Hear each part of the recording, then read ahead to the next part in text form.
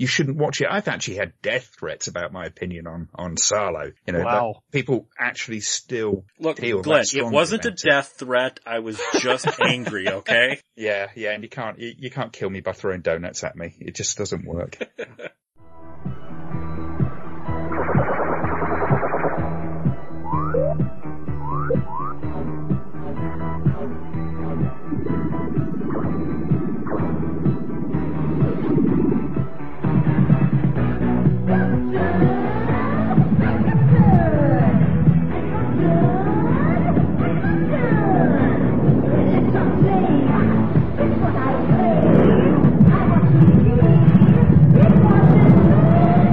Radiodrome. Welcome to another episode of Radiodrome. I am Josh Hadley. With me as always is, well, he wasn't here last week, but he's usually always, maybe sort of kind of. Cecil's here. Most of the time. Most of the always. Peter is out this week. He's got some personal stuff he's dealing with. So Glenn, who was here last week as Cecil, is now here this week as Peter. Emergency stunt double week number 2. He has a much more soothing accent than I do. You don't have an accent. I have a Philly accent. People make fun of the way I say wooder all the time. If you guys want something with wood, you go to adamandeve.com. You use the promo code DROME, D-R-O-M-E, and you will get 50% off of a single item, 3 free DVDs, a free sex swing, and free US shipping. All you have to do is use the promo code DROME at adamandeve.com. Tonight we're going to talk about sort of an offshoot of last week. What is the new mainstream? And I mean that for just pop culture in general, television, movies, video games, comics, whatever. The mainstream has changed so much from what it was when all of us were growing up. What is the new mainstream? You know, like, think about it like this. 10, 15 years ago, things that are now the number one blockbuster at the movies, the top-selling video game genre, things like that, were underground. And I'm not saying this in a negative way. Man, has the mainstream changed. What is the new mainstream when it comes to movies? For lack of a better description, nerd shit. It has become like the new mainstream. If it is comic books, I'd say the vast majority of it is comic book related right now. As far as movies are concerned, I would like for there to be proper video game movies, but we're still struggling to figure that one out. I think they've got comic book movies I think they're doing a pretty good job with, but video game movies, they just can't quite seem to understand how to translate that properly. And then I would also go a little bit further as far as if you want a successful mainstream property, you are almost guaranteed with a young adult book adaptation. If there's a very popular young adult series, Harry Potter, the Hunger Games, that kind of thing, there's a pretty good chance if you do it and do it well, that will be a hit. Now, we've had some that were done, that I thought were done pretty well, but they just didn't take off for whatever reason. They came out at the wrong time. They were mishandled one way or the other, only doing like one. And it always cracked me up when you've got all of these book series, the I Am Number 4, whatever the series for that is called. There's all these different ones where 4 or 5 books, they've only been able to do like the first movie. So you've got all of these movies that end on cliffhangers that will never be resolved unless you go and read the books. So I think that's also a major thing in the mainstream is the young adult book adaptations. So comic books, or I should say as far as movies are concerned, comic books and young adult book adaptations. I think it's extended universes all over, cross medias and all that kind of stuff, whether it's computer games, whether it's films to some extent, whether it's literature of whatever nature. It's all about making big, cohesive kind of worlds. It's a model, unfortunately, that is very, very difficult to actually get to work and one that is very vulnerable to problems. But, definitely extended universes are the mainstream. And that's not just it's mostly in the kind of comic book sort of area, geek kind of area. certainly when it comes to a lot of the stuff that's out at the moment, nostalgia is one of the big things. Although they don't do nostalgia very well, unfortunately. And I think that's one of the biggest undoings with what the studios certainly want to be the mainstream. When it comes to kind of stuff like television, big drawn out stories, epic storylines, that's another mainstream kind of thing rather than episodic. That's kind of where it lies with, in my opinion. There is the nerd angle. Because even 15 years ago, the Marvel thing is only about 10 years old. You go back a little bit before that, comic book movies, only comic book fans were into comic book movies. Like, let's go all the way back to 1990. Leave the quality of the film aside for the moment. Who was excited about the 1990 Captain America movie? Absolutely no one in the mainstream was. Comic book fans were like, ooh, a Captain America movie. People who weren't comic book fans were, why? Who wants to go see this? Now it's, oh my god, a new Captain America movie! Oh my god, oh my god, oh my god, oh my god! You've also got this with like anime. I think every year, a half a dozen animes being adapted into live action? I don't just mean like American big budget. A lot of this stuff is Japanese only and we never get it, or it's just like a Netflix thing over here. Every year we get dozens of animes adapted into live action. Even 15, 20 years ago. Barely ever happened. Anime has so moved into the mainstream, anime and manga. And again, this is not a bad thing. It boggles my mind that every bookstore you go into, if you can still find one, has a dedicated manga section. I think 15 years ago that you would have gone in and asked for a manga and they would have been like, what? Speak English. I feel you on that one because, I will say one of the things, and this kind of goes back to, the comic books, that's because manga or however, has been doing better than a lot of the mainstream Marvel books. Like Marvel's movies are doing gangbusters, but Marvel's book sales are in the toilet. The one thing I'll add to that is Marvel's writing and art is also in the toilet, which might have something to do with their comic book sales. Yeah, I'm not going to get into that side of it because, there's a lot of, you can speculate on it, and there's a lot of, nonsense that has gotten into the comic book. There's a lot of identity politics at Marvel Comics right now. Yeah. Basically, to sum it up into a short thing, identity politics is more or less taken over Marvel Comics, and that's having a huge hit because the people no one wants to read that. Yeah, no, people want superheroes beating the shit out of, bad guys. We don't want whatever. I'm not going to get in. That's all. We could do a whole big thing on that some other time. I think, manga is doing well because it doesn't suffer from that. I think a lot of disenfranchised comic book readers have moved on to that and are enjoying really good art and really good stories without all the unnecessary interference. So I think that's a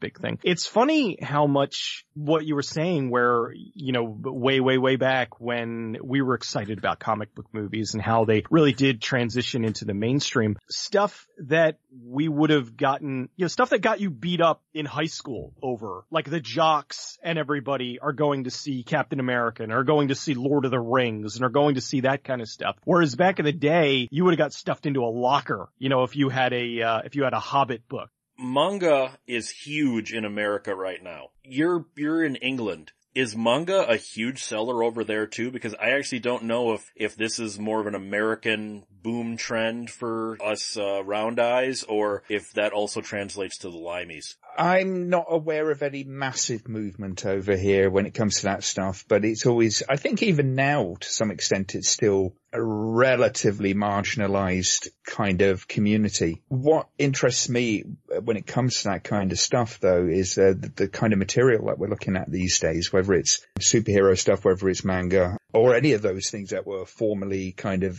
just for, the likes of you or me that would bother to look at that sort of stuff. Now, because we've got the internet and all that sort of thing going on. I think fans have found each other. There's a lot more community going on around these things. I think to some extent that explains the success of the Marvel universe, is that there's community of fans that actually sort of get behind that. And I think it also explains why they're having so much difficulty now, is because there's so much of an effort to push back against what Marvel's doing, because it's not faithful to what the fans originally wanted. Got a limited experience of stuff like manga myself, but I have to say the sort of stuff that I was into was, shall we say, even within manga, it wasn't particularly mainstream, to say the least. Things like Hideo Hideshi's work, for instance, the sort of stuff that would really, really kind of make people go screaming from the shop if they picked it up off the shelf. But over here, I mean, when I got into it, it was way before, anybody really was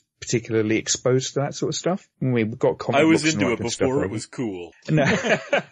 That was certainly not the intent of it, but it was just, it's something I kind of happened across and went, oh, okay, that's kind of interesting. And that was actually through some movies that I was watching. I did a little bit of kind of digging around and found out about this stuff eventually. But I think it is big over here. I think they have the conventions and all that kind of stuff, but not quite in the same way that they do in America. I think, America is very big for conventions. I think over here we don't do so much of that. Festivals and things are a much smaller concern. To me, it sort of boggles my mind that even 15 years ago, just walking down the street, seeing someone walking past you wearing some anime character or manga character on a t-shirt. Go to the mall now. Just the people walking in the mall. You'll see, like Cisa pointed out, like big jock guys now wearing a Captain America or a Wolverine t-shirt. And you realize 15 years ago, those are the people who would have beaten you up for wearing a Wolverine t-shirt. The mainstream has moved. The needle has moved. Let's tie this into, the trash cinema we all love. You watch any cartoon, whether it's on Cartoon Network or anything like that, any modern cartoon, they are filled with references to Texas Chainsaw Massacre and Scanners. And it's kind of strange that things made for kids, and they're openly making Scanners jokes. Maybe that's to do as much as anything with the age of the people that are making this stuff these days. Our kind of age, our generation, are the ones that are creating a lot of this stuff, the ones that are now in a position to start conventions and host their own websites and create their own outlets for this kind of thing. That to me kind of would be a good explanation as to why that shift has happened. But I would say, going back to your previous example of Captain America as an English person was one of the least attractive cartoon characters or comic book characters that I could possibly imagine. Wasn't interested in it at all. It just looked like a big piece of American propaganda, essentially. You got this character that is wrapped in the American flag, named Captain America. You kind of go, it's just going to be America, before that meme kind of turned up. It was really the first film that Marvel did as part of the extended universe, or what was to be the extended universe, that got me interested in that character. Maybe there's something that is being done these days as well, which is attracting a new audience, which is making it more accessible. I just want to point out Captain Britain has always looked stupid to me. It looks stupid to me as well. So like you said, like I said, you're walking down the mall, you see, guys that are jocks that are wearing Wolverine t-shirts, girls that are into that are wearing Star Wars shirts and all that kind of stuff, or wearing video game t-shirts. And when I was in school, that would have been amazing. Like, we were always trying to, sitting down with your girlfriend, hey, why don't you play Call of Duty with us? Why don't you play Dead or Alive? And, no, it's, that's nerdy, or I don't want to play that. And like, now you meet a girl, like one of the first things, it's like, hey, what are you into? I've got, I'm playing EverQuest, or I'm playing World of Warcraft, or I was up all night playing Endless Space or something, is just insane to me. It's cool in a way, but in another way, it's kind of taken away some of the specialness of it. It used to be a niche market, and it was cool and it was fun and it was like something that we had, and it's expanded to that. And unfortunately, it's expanded to the point to where now you get people that haven't really been a part of this for long enough that are demanding things to be changed. Like, I was laughing last night. I was looking up something, and I stumbled upon somebody who was talking about how they were the world's biggest Star Wars fan, and their first Star Wars movie that they saw was The Last Jedi. I was like, I have been watching this, since way back, and I'm not claiming any kind of ownership over it. I'm saying that, this is a series that I've grown up with and I've loved and feel really kind of irritated with the way that it is currently being handled. And, it's funny to me that you get people that, have just started liking this 2 years ago and are demanding that things within, the comic book movies or within the industry or within video games or within Star Wars, whatever, demanding that things be changed to cater to them, even though they only just started getting into it recently. Because the thing is, it is the mainstream now and it is appealing to a bigger market, but that's not always the case. Usually things will blow up. They will be popular for a set period of time, and then things will kind of die down. It's never going to go back to being, a bunch of geeks in a basement playing D&D, but it's going to die down to a certain degree where you're going to have a lot of new fans that still stay with it, but there's going to be the hardcore fans that were there since the beginning that are going to stay there through thick and thin. They're the ones that, I don't want to say they're the ones that should be catered to, because yes, you always want to bring in a new market and you want to appeal to different people, but don't alter things so much that you're trying to bring in this new audience very well may not be here in a couple years, may get eventually tired of this and move on to whatever ends up being the next big thing. You also have this strange thing of when you see what used to be total deep nerd shit in the mainstream. Do you guys remember in 2010 that Windows 7 commercial that used footage from Fulci's Zombie in it? You just said to yourself, Lucio Fulci is in a Microsoft Windows national television commercial. What is happening? Just recently, 2 weeks ago, Dario Argento was an answer on Jeopardy! And you just say to yourself, how did we get here? When I was growing up, I would have never thought anyone on Jeopardy or Alex Trebek would have even been able to pronounce Dario Argento. Now he's one of the answers. Or the questions, technically. It's mind-boggling how much the mainstream has moved, Yeah, I mean, I like I say, I think a lot of it's to do with the age of the people who are creating this stuff now, the people who are involved in making these shows and making the websites and all that kind of stuff is people of our age, and they're seeing the things that they saw as kids when we were first exposed to that sort of stuff, and wanting to revisit it. I mean, there's something to be said about the whole kind of watering down of the audience, though. I mean, it is always one of the biggest concerns. I mean, if you going back to the yawnsome example of Ghostbusters 2016, people look at those various things that we grew up with and going, right, okay, now we've got to make it for a new audience and that kind of thing. Yeah, eventually people will move on, like with Tron. Tron Legacy was supposed to be a few films franchise or whatever, died on its arse. So they pissed off a lot of the people who loved the original and kind of didn't gain a new audience. But they'll try again in a few years' time, like they're doing again with Ghostbusters. It's kind of just a cyclical thing, but I mean, that's pop culture all over to some degree. What I would ask though is, what do you think is the geek culture now? What is the underground? What is a thing that the mainstream hasn't discovered? Miami Vice used to do this all the time in a good way. You'd be watching Miami Vice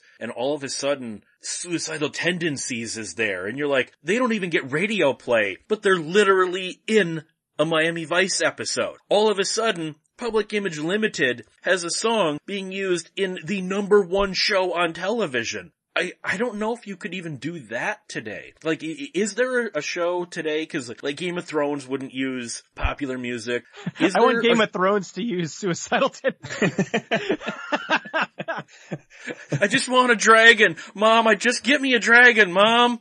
Okay, is there even any format today? Because I'm sure when Suicidal Tendencies or Public Image Limited or something like that, when they had a song used on Miami Vice, I guarantee you there were people that went, I need to find this album, this single, whatever, now, and I guarantee you, as much as people like Johnny Rotten and Jello Biafra, because they used a Dead Kennedy song once too, might have hated their stuff being used on Miami Vice, I guarantee you, sales went through the goddamn roof after that episode aired. Is there anything equivalent to that today? That really, would all of a sudden because I mean, like, Stranger Things is all set in the past, so that's a retro show. Is there anything that could expose new music nowadays like what Miami Vice used to do? TV's more given to being a bit more experimental with what they shove in. There's lower stakes with failing with a TV episode than there is with a major motion picture. I've found plenty of music along the way which has been by obscure artists and stuff like that in television, for instance. That is, like 6 Feet Under had a few artists, one of which I'd happened to been following for a few years, and then it was like, oh my God, she's in that, which was Sia. She was in the finale for the montage at the end. Really didn't know her stuff then. It wasn't that big and commercial. And I think that's where the more risk-taking happens when it comes to selecting things to put in there. And, partly I think they want to surprise you. They want to, I don't know, maybe they want to be a little bit clever and then go, there's this great piece of music that you've never heard about. Commercials do that quite often as well. There's a weird thing when you're using a piece of music, especially if it's not a new piece of music, Atomic Blonde, period 80s music, and then there's a Marilyn Manson cover of Ministry's Stigmata in the movie. And it's a bad cover, and I was just sitting there with my jaw agape like, so why are you doing this? Either you couldn't get the rights to the Ministry version, which then you should have just picked a different song, or why did you have Marilyn Manson do an awful cover of this amazing song? Everything else was the original period music. Then all of a sudden, and Stigmata would have fit into the period thing. Not a Marilyn Manson cover, because for one thing, it sounded like a modern style of this Ministry song. I was angry when I heard the beat originally, and then I'm like, this isn't Ministry. What the hell is this? Of course you're angry. Yeah. I'd say that was probably a bad decision in that particular case, but here's an example that you will absolutely despise. You have something like Moulin Rouge, for instance, which uses modern music in a old setting where that music would never have existed. That kind of works in a certain way. It's a bizarre thing, but it kind of works. You can play with those things to some extent, but I think with Atomic Blonde, that's a consistency issue. That's where the problem comes with receiving something like Marilyn Manson in that kind of context. Everything else is in the identity of the time, everything's authentic for the time, and then suddenly you shove this new thing in, which compared to everything else doesn't fit. I hated A Knight's Tale for exactly that. And that was the whole structure of the film, was that they were going to have this medieval story, but it was going to have all current references and all current music. And oh my God, did it not work. I was infuriated, that whole movie. And it really does take a lot to get me to that point. But like, my blood was boiling that whole movie. It was just so bad. Could not stand it. It was one of the worst movies I've ever seen. And I hated, like, I saw exactly what they were going for, and they were trying to do something different, and I thought it failed miserably because it was such a mixture of all kinds of pop culture references and all kinds of music. And you've got like this old timey group of people watching a joust, and they're all doing the We Will Rock You. Oh, I hated it so much. Don't you remember when Lady Hawk came out? People could not get over making fun of how out of place the soundtrack was, because you've got this medieval sort of Dungeons and Dragons tale with magic and wizards and a John Carpenter style synth score to it that did not fit at all. Yeah, I think if you're going to do it, you have to have a very precise kind of reason for doing it and be able to handle it really well. I always looked at something like Moulin Rouge as using it because it wanted to involve the audience in the kind of excitement that the music they would have been listening to at that particular venue would have experienced. And that's a way of contextualizing that kind of experience for the audience. But doing it randomly and just doing it because, you know, people recognize those bits of the soundtrack is not really a good reason for doing it. It's just too weak, you know, and it's pandering apart from anything else and just going, oh, buy the album, buy the album, buy the album. I mean, I've listened to so many soundtracks to feature films and, you know, orchestral soundtracks and all that kind of stuff. You can listen to them. They work within the film. They work outside of the film. But when it comes to something like A Knight's Tale, you can listen to the album. Great. But it doesn't fit right in the film. It felt frivolous. At Halloween, my girlfriend wanted to, I don't know what made her want to see this. It was on Hulu. She wanted to watch the Rocky Horror Picture Show remake this last Halloween. I tried to warn her. I'm like, no, you don't. And she's like, I gotta know. You know, it was, I gots to know, you know, from Dirty Harry. All of the songs are redone and modern style music. And you look at the original songs and the remake songs and there's no comparison. You will always take the 70s versions over the 2016 versions. The Rocky Horror Picture Show does not need a pop remake. And someone at Fox said, yes, it does. And then went, this wasn't my idea after it failed miserably. I mean, I sat through the Footloose remake and I saw like, what was it? They did, that's kind of the new thing with Fox for, like they did one movie, they did like whatever, I think it was like Hairspray Live or something, and it was a big hit, so then they started doing all these other ones. They did Rocky Horror. They did a Jesus Christ Superstar. Did they do a Jesus Christ Superstar? Well, I don't know if it was Fox, but there was a live Jesus Christ Superstar for Christmas either last year or the year before. Yeah, they just, it's like a new thing. And again, going to the, well, you know, you aren't the target audience. All right, fine, but I could still say that it stinks. Like, I don't think that, particularly good. Like, I see the snippets from it, and I'm just like, no, that doesn't look good at all. And, so I'm not going to outright say that it's bad, just that I'm, you know, actively avoiding it because I have no interest, and because most likely it probably is bad, and I'd rather it is bad. Do something else. Well, all right, let's shift gears a little bit. Movies have changed in how they're made as they've shifted into the new mainstream. For instance, my friend Hank Carlson is a former special effects man from K&B Effects, and he still does effects for movies occasionally. In around 2010 or so,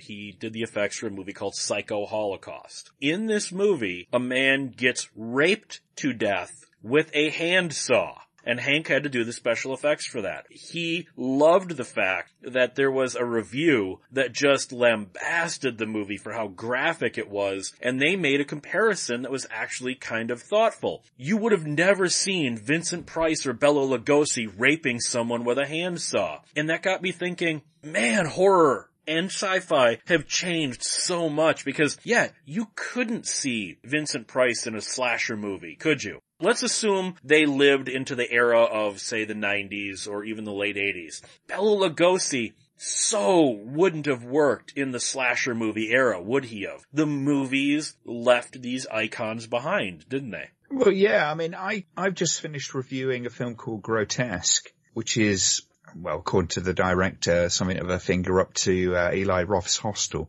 Yeah, we've sort of imported this stuff from, mostly from Japan, actually, funny enough. Although there are examples which do go back, you know, with Men Behind the Sun and things like that. You know, when it comes to the horror genre, yeah, things have changed. Things have moved on. There's only so many times you can tell the same Dracula story of the guy in the cape who molests the innocent girl at night and all that kind of stuff. It doesn't really resonate anymore, I think, is one of the things. And I think the tastes of people and what they look for in a horror film has changed significantly. And, you know, I think it can be also said that the tastes of the audience have changed when it comes to stuff like these superhero films as well, where we used to be very happy just to see Spider-Man throwing himself from building to building and webbing up the bad guys. Now there's a much more high demand for something to be going on with that character. Comes to like the Marvel films, there's a lot more introspective stuff going on with the characters. Whereas before,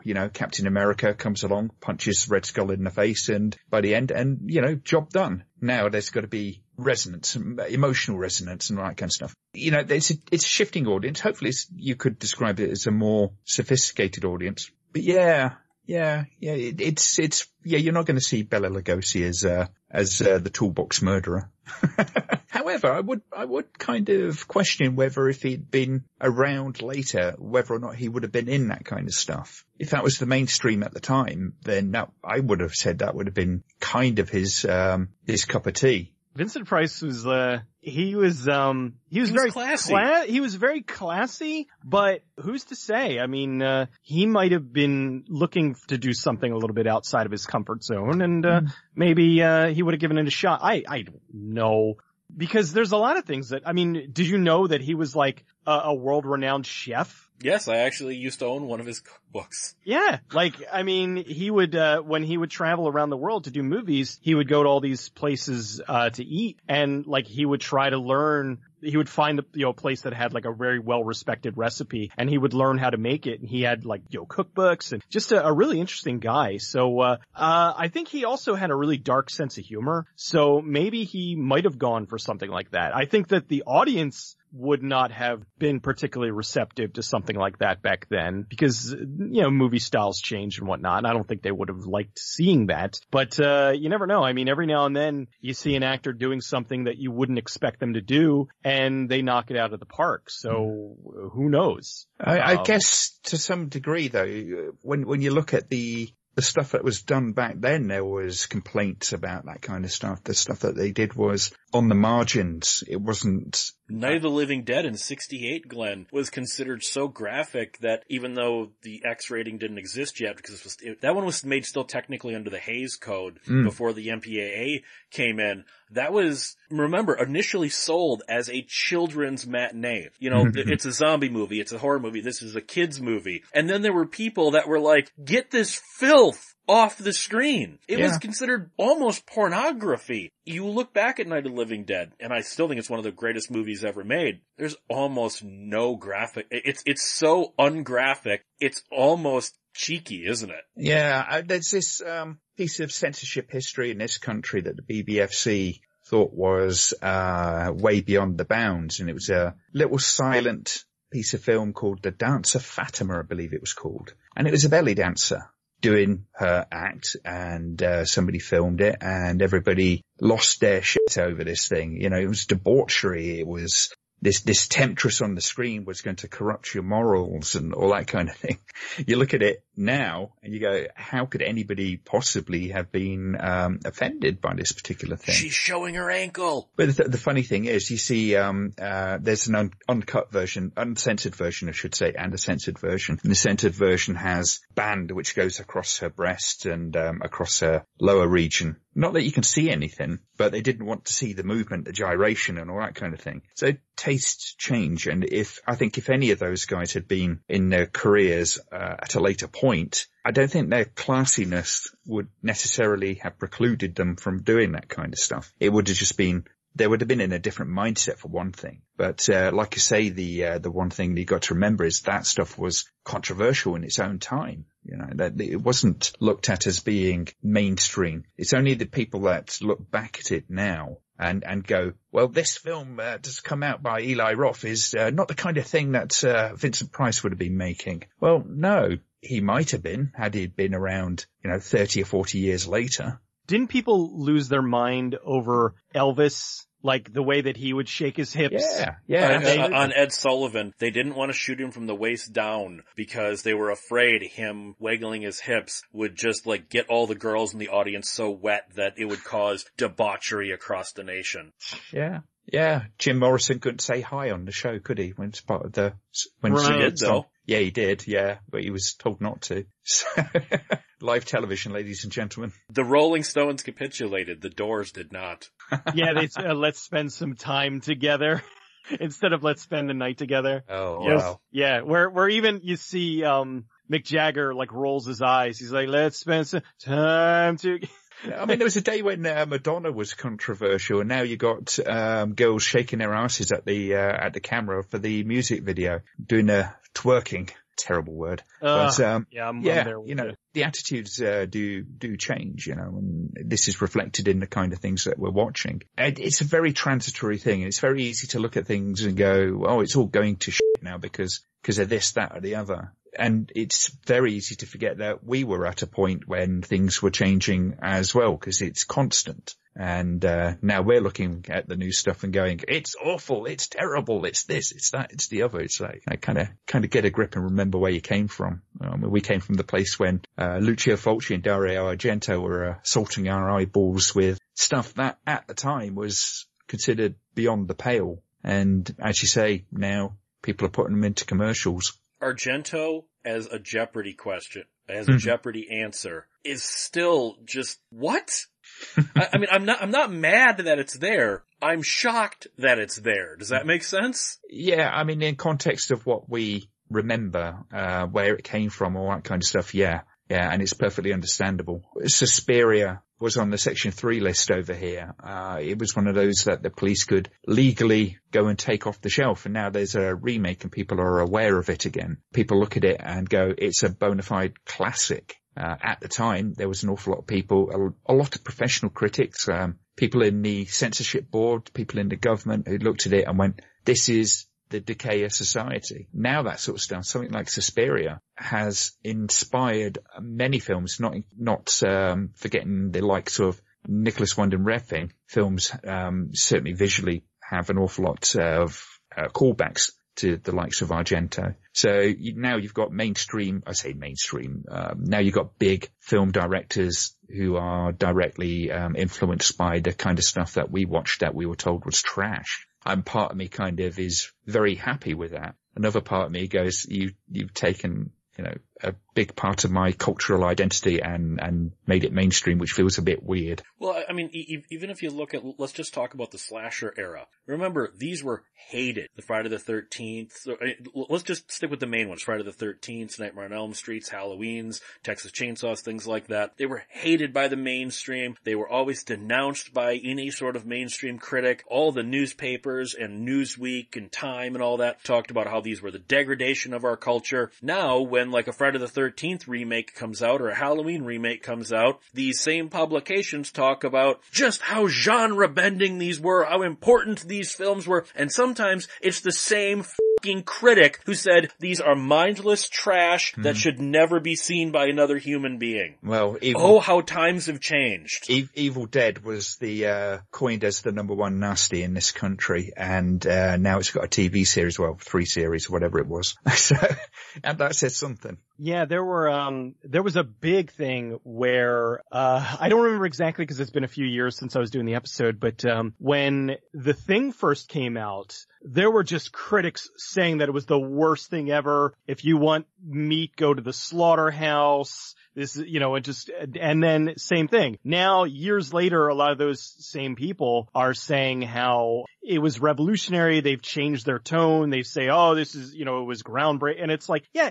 you trashed it. Like, you were the reason why, like, it failed at the time. And now, you know, now that it is over years has gained acceptance and gained, you know, people have seen it for how brilliant it is. Now you get the people that are, oh no, this is so great. So yeah, there's a weird thing. Like, I understand going back and revisiting things. Like, there's been movies that I saw the first time that I didn't really like, that I went back and watched again and was like, wow, I must have been in a really bad spot or something, cause I ended up enjoying it, or seeing it, like seeing a movie when I'm young and then seeing it again when I'm older and understanding it, having a new look at it. But when you're like an adult and you're watching a slasher and when I reviewed like newer movies on my channel, if there was a genre that I was watching that I didn't like, I would start off the review by saying, I don't like Westerns. And then in cases with something like Bone Tomahawk, the movie won me over even though it was a Western. I'm like, this is how good this movie was. I don't like Westerns, but this was really good. But then you do something like the remake of The Magnificent Seven, where I'm like, okay,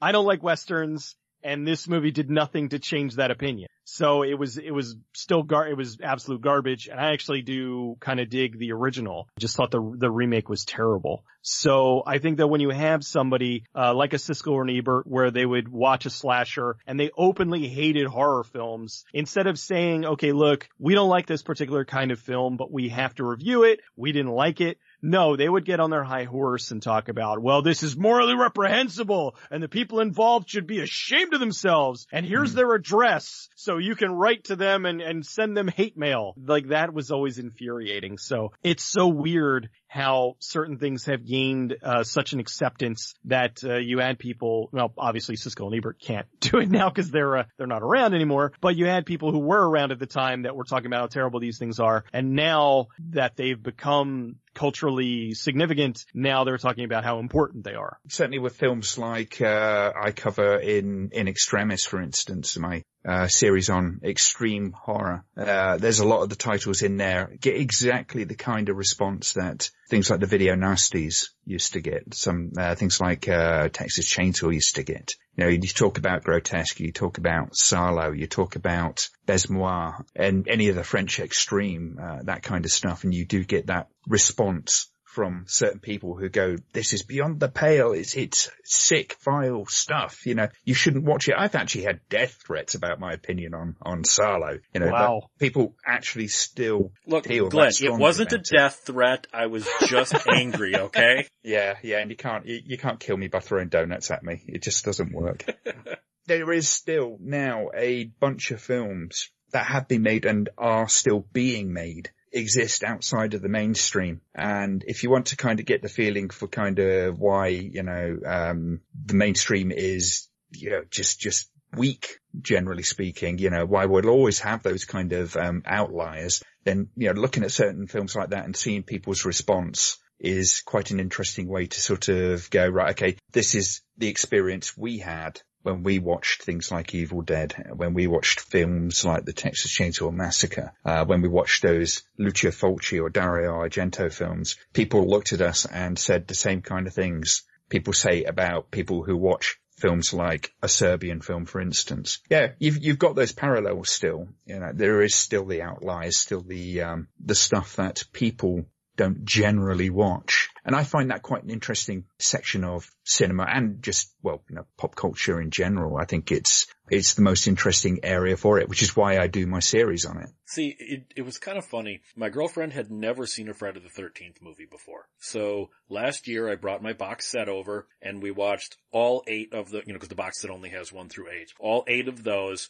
It was kind of shocking to me. I hadn't seen these in many years.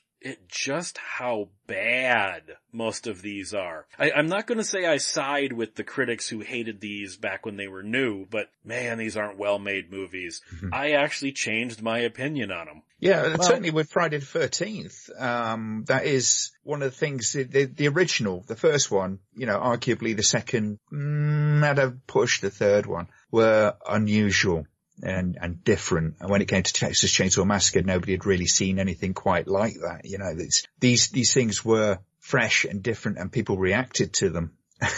And that's why they continue to live on. I struggle to look at most of the Halloween films. I struggle to look at most of the Friday the 13th, and the amount of shit I get for that, you know, they go, you're a horror film fan. How can you not like these films? They go, they're just, you know, objectively not that great, generally speaking. Even the first one is. I went and saw, my girlfriend and I went and saw Halloween in the theater a couple of Halloweens ago when it was re-released, the original. Oh my god, that movie is so fucking boring. Yeah, yes, it's slow. I mean, you've never been a big one for the slower films anyway, have you? But yeah, not much happens in it. There's not beat around the bush. Not an awful lot happens in it. Oh, man. It takes its time. I cannot believe I am in a room with 2 people that are so wrong. The mainstream needle is always changing. Like, you know, in the 1970s, who would have thought all these counterculture movies would have been blockbusters? You know, starting obviously in the 60s with Easy Rider. You had the counterculture as the mainstream. I think that was actually the beginning. I think the counterculture has always been part of the mainstream since maybe Easy Rider. We just haven't noticed it because I think the mainstream slowly consumes the counterculture until the counterculture becomes the culture. But when punk rock was really huge in the late 70s and early 80s, as that started to osmose into culture, it really lost its edge. And then by the 90s, it was just normal to see someone with a giant spiked mohawk walking down the street. I think mainstream, the whole point of it is it's mainstream, and it will always slowly absorb those things that are on the fringes. It will slowly eat it all. I'm not sure quite how far that goes. There's always going to be stuff that the mainstream won't touch with a barge pole, but one of the main parts of these phenomenons is that the mainstream changes these things. It's not that everybody accepts necessarily what was the original material. Not until much later anyway. It kind of, you're quite right, it takes these things and it kind of brings it into its own body. By the time you've had that, it's not the same thing, you know. I guess if you're looking at punk, you start looking at things like Black Flag and things like that, you know, which continued on for a bit longer, and the later punk stuff, which had its own underground kind of element still going on. The mainstream didn't fully bring that in, but it did to a certain degree. And I'm always a little bit at odds with whether or not that's a good thing or a bad thing, because, you know, eventually people sort of realize that there's all this other stuff that went on. With that, I mean something like, you know, you go to see your stockbroker, or you run into your stockbroker, you know, at the gym, and he's got a Misfits Crimson Ghost skull tattoo on his arm, and you're just like, how did it get to this?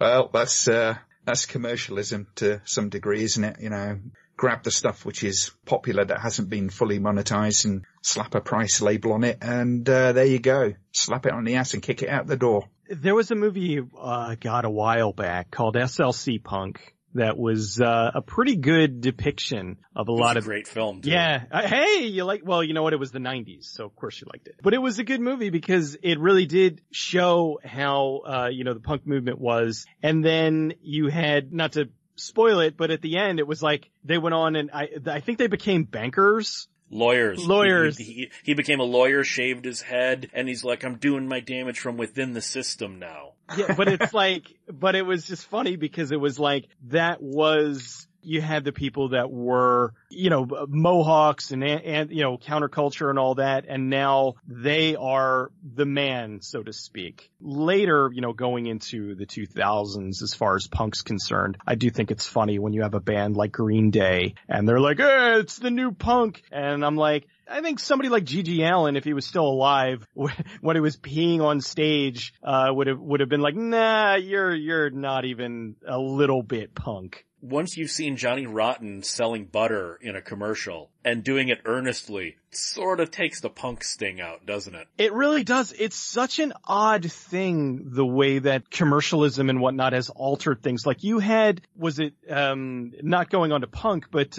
was it Snoop Dogg? And he's doing a commercial where he's playing golf with, you know, yo, Lee Iacocca, you know, it's just like, what? But same thing. It's just like, these are the guys who were, the rebellious. I mean, he was, you know, smoking joints and stuff, and he did like a Girls Gone Wild video, and now he's like selling for whatever. Same thing. You had Johnny Rotten slinging butter I don't mean to be picking on Johnny Rotten, but it also, when you see people like Johnny Rotten coming out as MAGA supporters, especially the fact that he's not even American. When Johnny Rotten endorses Trump, and there are other old punk figures who are like Trump supporters, you kind of go, do you even remember what your ideals used to be? Because Trump is the exact opposite of every single one of those. Well, you know what to say, everybody gets more conservative as they get older. It's the same thing with like Star Trek fans. When I see hard neo-Nazi alt-right Star Trek fans, you go, do you even understand why you liked Star Trek? Because your actual ideals and the ideals of this show you adore don't line up at all, people! Right-wing Star Trek fans are a fucking oxymoron. The mainstream has changed. The mainstream, that needle has moved, and it's going to keep moving. I'm thinking in 5 years, we might have to revisit this topic and go, man, it's moved so much in that time. that's the thing about the mainstream. I think it will always eat its fringes. So the mainstream will always be changing. On that note, you know who is mainstream and will always be mainstream? The Cecil. You know what? Can I start getting paid like I'm mainstream? That'd be pretty nice. Because there are too many hacks like PieDiePie and that are just going gooby gabby gooboo over videos that get all of the money. Leave PewDiePie alone. He doesn't do that anymore. PewDiePie fucking sucks. I would love him to just vanish forever. I hate him almost as much as I hate Jordan Peele. You can find me at not being in how am I mainstream? I'm talking about movies like Raw Force. that like 3 people have heard of. The new mainstream. I guess it would be nice if I got some of those mainstream bucks, but I'm not about to sell out anytime soon. So you can catch me over at goodbadflix.com as well as goodbadflix at YouTube, Twitter, Twitch, Facebook, and 1201beyond.com. And I think that live action adaptations of harem anime are going to be the next mainstream thing, or at least that's what I'm rooting for. Glenn, where can people find you not being Peter? You can find me not being Peter on YouTube as LumpyMan101 and cynicalcellular.com and at 1201 Beyond. You can find me at 1201beyond.com. You can contact the show at 1201beyond@gmail.com. I will never become mainstream because nobody listens to me. But that's not the point. Guys, try to be a cut above. Keep one foot in the gutter, one fist in the gold. Have a good night.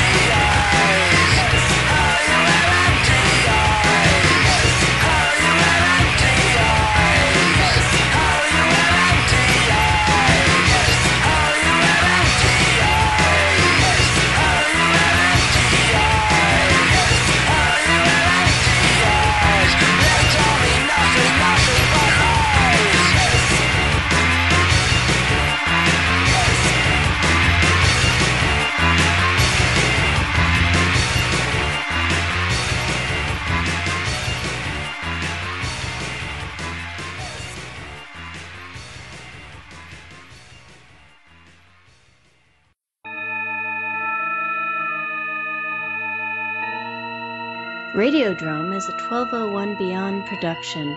Find it and other great content at 1201beyond.com.